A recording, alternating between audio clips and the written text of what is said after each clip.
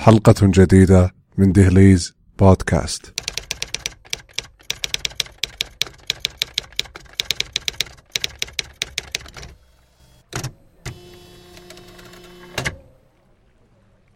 السلام عليكم.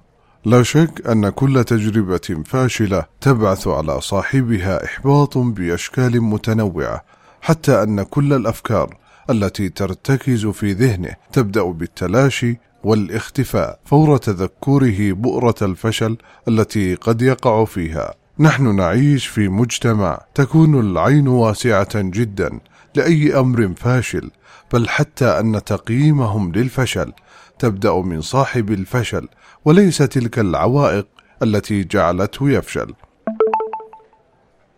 أن ينعت ذلك الشخص بالفاشل هو أول المحاذير التي يتجنبها أحدهم من أجل الدخول في مرحلة تحتمل حكم الناس.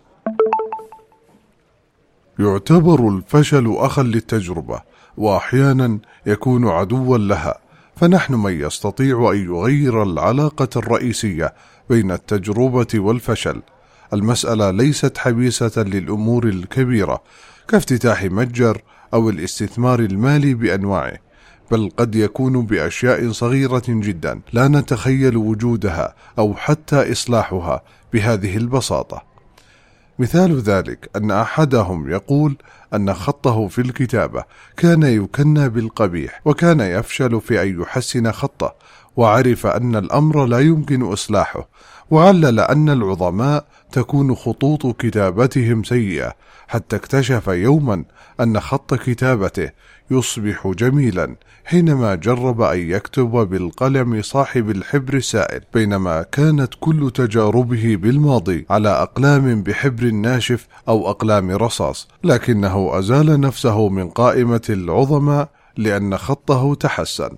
كحال تلك الألعاب، ربما هنالك كلمة سر تقفز باللاعب مجموعة من المراحل وتسهل وصوله إلى الخاتمة. أيضا لكل شخص هنالك أسرار معينة تقفز به من الفشل إلى النجاح. رجل صاحب أموال طائلة بنى ثروته من التجارة، يقول كثيرا أني حينما أبدأ أحد المشاريع ولا أفشل بأي شيء فإني أشك بهذا المشروع.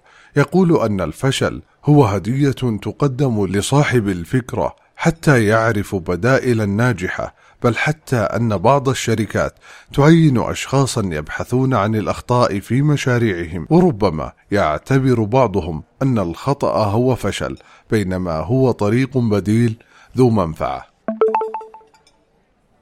أحيانا يكون الفشل بصيغة تعجيزية، فمثلا يقول أحدهم أني أردت تعلم لغة برمجة، فنظرت إلى نماذج كبيرة ودقيقة من إنتاج تلك اللغة، لكن الإحباط هزمني بسبب صعوبة تلك النماذج وتعقيداتها، بينما أخي الصغير تعلم نفس لغة البرمجة التي أرغب تعلمها، لكنه بدأ بالنظر إلى نماذج سطحية سلسة كنت أراها تافهة. وحتى ذلك التمسك العنيد الذي يجرنا للفشل عنوة قد يكون نحن من يسببه. ليس شرطا أن تكون نظرتك صحيحة حتى وإن كنت أعلم الناس بالأمر. يقول أحدهم: جهزت مشروعا للعصائر الطبيعية، وكنت أعلم أن الناس تريد شيئا صحيا لتشتريه، وتكبدت الخسائر من أجل توفير كافة أنواع العصائر، وفتحت جزءا من ذلك المشروع لبيع شطائر الدجاج بشكل سريع ودون جودة عالية، فقط لأملأ المكان، لأكتشف وقتها أن تلك الشطيرة هي من يسد خسائر شراء العصائر الطبيعية، والتي بدأت الفاكهة تفسد لدي. أخيرا، اعلم أن المرونة هي أول المفاتيح للهروب من غرف التجارب الفاشلة بعد الله. شكرا لاستماعكم لهذه الحلقة من دهليز بودكاست. تابعونا في حسابات البرنامج في تويتر وساوند كلاود، وقدموا إلينا اقتراحاتكم واستفساراتكم، ويمكنكم الاستماع لكافة حلقات البرنامج على منصة البودكاست في أجهزة أبل.